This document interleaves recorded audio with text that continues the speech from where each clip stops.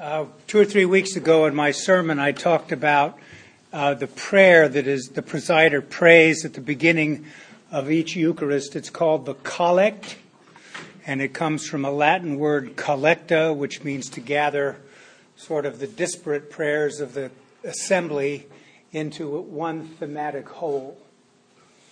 And so today we pray. I should have looked it up in the concordance of the prayer book.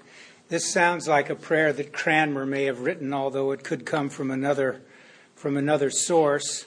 Lord, we pray that thy grace may always precede and follow us and make us continually given to all good works. So the petition is to ask God's grace to precede us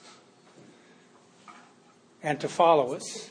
One or the other, I don't know which comes first. Precede or follow.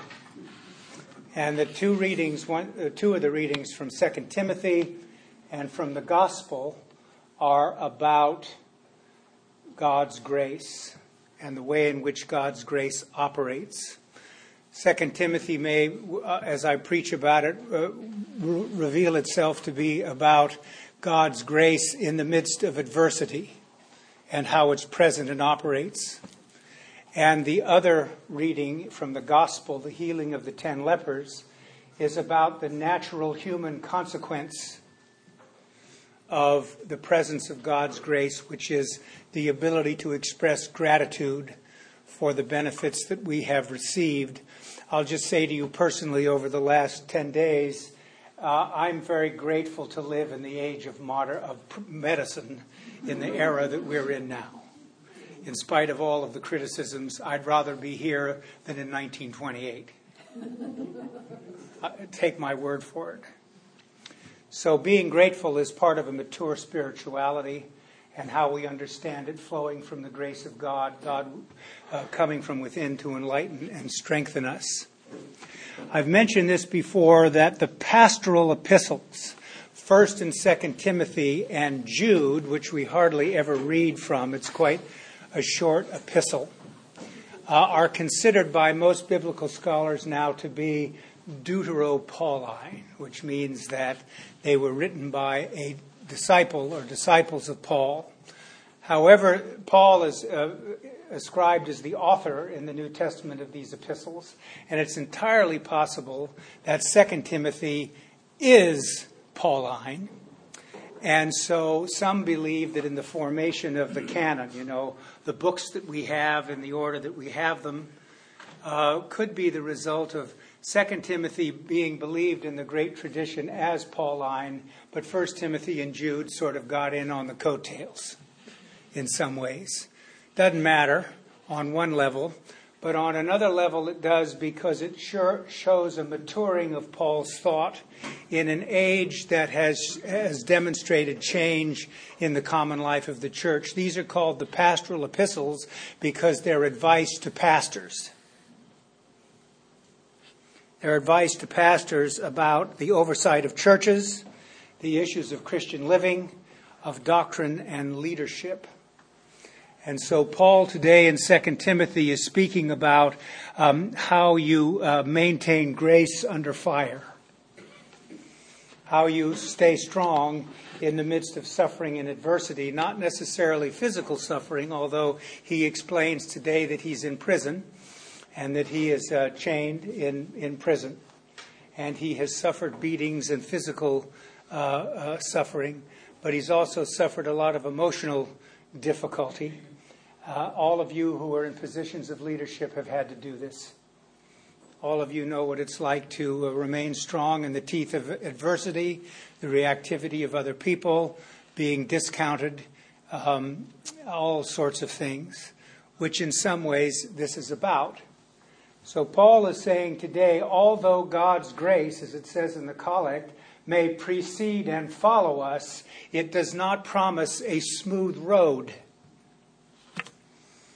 Positions of leadership often do not. And so in some ways, it's important for us to understand what it means. At the end of the reading, he reproduces an ancient liturgical hymn.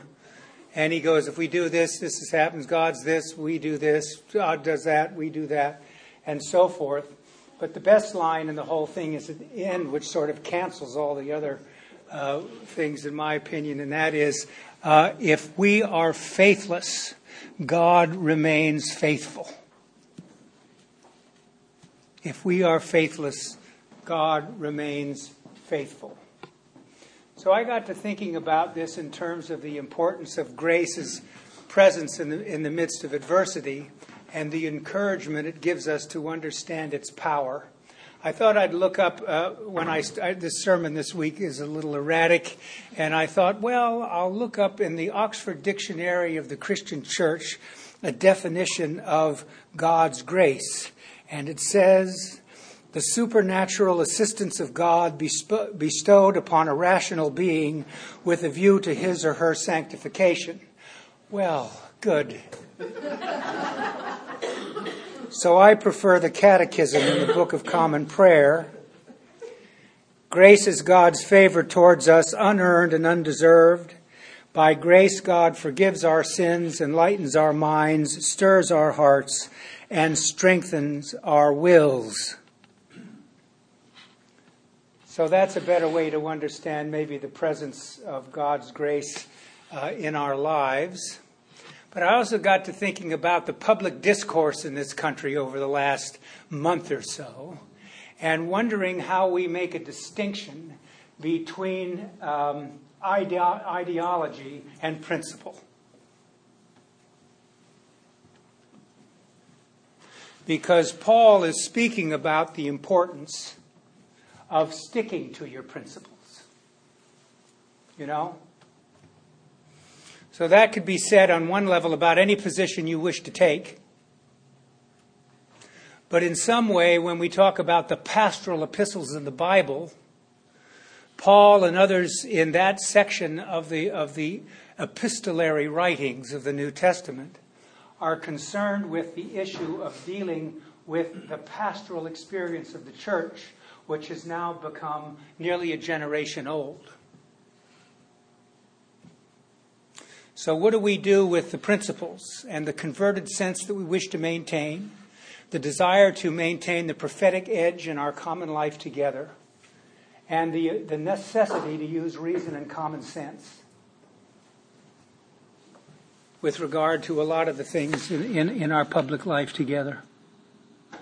And, you know, somebody characterized this week as a situation where the leaders of the United States Congress have set the house on fire and then decided to run into the house and take various pieces of furniture out that they wanted to save. You know? In the recovery movement, they speak of, well, it's like a decision to redecorate your house while it's on fire. Right? All for your ideological commitments. I don't know whether that's God's grace proceeding and following us or not, or whether we ought to be too prideful about taking stands with regard to being people of principle. You know, it's important for us in some ways to understand what it means and what Paul means. And by necessity, he had to deal, even in his own circumstances in his apostleship, with pushback. And so did the church in Jerusalem, who wanted to figure out what in the world were they going to do with this guy out there that they didn't know and they didn't believe was one of them. And so we see that the smooth over comes in the book of Acts, when Paul goes to Jerusalem and they have a council, and Luke writes that it all got patched up in some way. And I believe it did, actually. That's how it worked. In Luke's gospel today, we have the story of the healing of the 10 lepers. And you need to look at this reading from a couple of vantages, certainly from Luke's perspective, who took this parable down in its form. But you also need to look at it from the standpoint of who the players are in this thing. 10 lepers, the most outcast people probably in the ancient Near East. Leprosy they did not have, by the way, Hansen's disease, which is what leprosy is. You know, Father Damien Hawaii and so forth. They had some form of scrofulous skin disease or skin ailment, which could have been a variety of things, that was all lumped under the category of leprosy. So they warned Jesus. He's going between Samaria and Judea. And he's walking through and he encounters 10 lepers. And they call to him at a distance and they plead with him to heal them. And Jesus said, "Go and show yourself to the priests. Be obedient to the ways and the customs of the present age." And on their way, in obedience to what he tells them to do, they realize they've been healed. This is typical of the healing stories in the Gospels, particularly in Luke, because somehow there's the implication that Luke has, a physician, that we all participate in our own healing, right? It's not something that's just done externally. It's something that we have to cooperate with in big and small ways. You know, take your medicine, do what you're supposed to do, in addition to having some work done that will help affect this. So they all experience healing. One person comes back and kneels down before Jesus and thanks him for being healed. And Jesus says, if you read it he doesn't say this in a way of extreme rebuke, but he just asks the question, we're not 10 people healed. How come only one has come back to give thanks? I used to hear pastors, I've even said it myself, in a somewhat curmudgeonly way say something that is true about the ministry. And that is, for every 10 people that ask me to pray for them or somebody in their family who has something, maybe one person will ask to give thanks for something that has happened that's positive in their life, or that actually healing has been effected, or there's been some transformation of thinking or relating in some way. Most of the time we all ask God for stuff, because that's what we expect petitionary prayer is about. God as the great wish granter in the sky. And so Jesus asked this question, and he speaks about this, and then Luke surprises us and says at the end that the person who came back to give thanks was a Samaritan. Ethne. Those people. A stranger. This is particularly sharpened because there's something underneath this, and that is Luke is ethne. He's a Gentile. He's not a member of the people of the covenant. And he believes that Jesus' messianic statement here, we're not 10 cleansed, is an unconditional healing that takes place for everybody, whether they give thanks or no. And that's true for each of us. We don't have to. The healing that is given to us is unconditional, because God's love, forgiveness, and acceptance is unconditional. Right? So you won't be punished for being thankful, not being thankful. But it's in Luke's gospel because it's about the necessity of seeing that gratitude is a necessary component of a mature spirituality.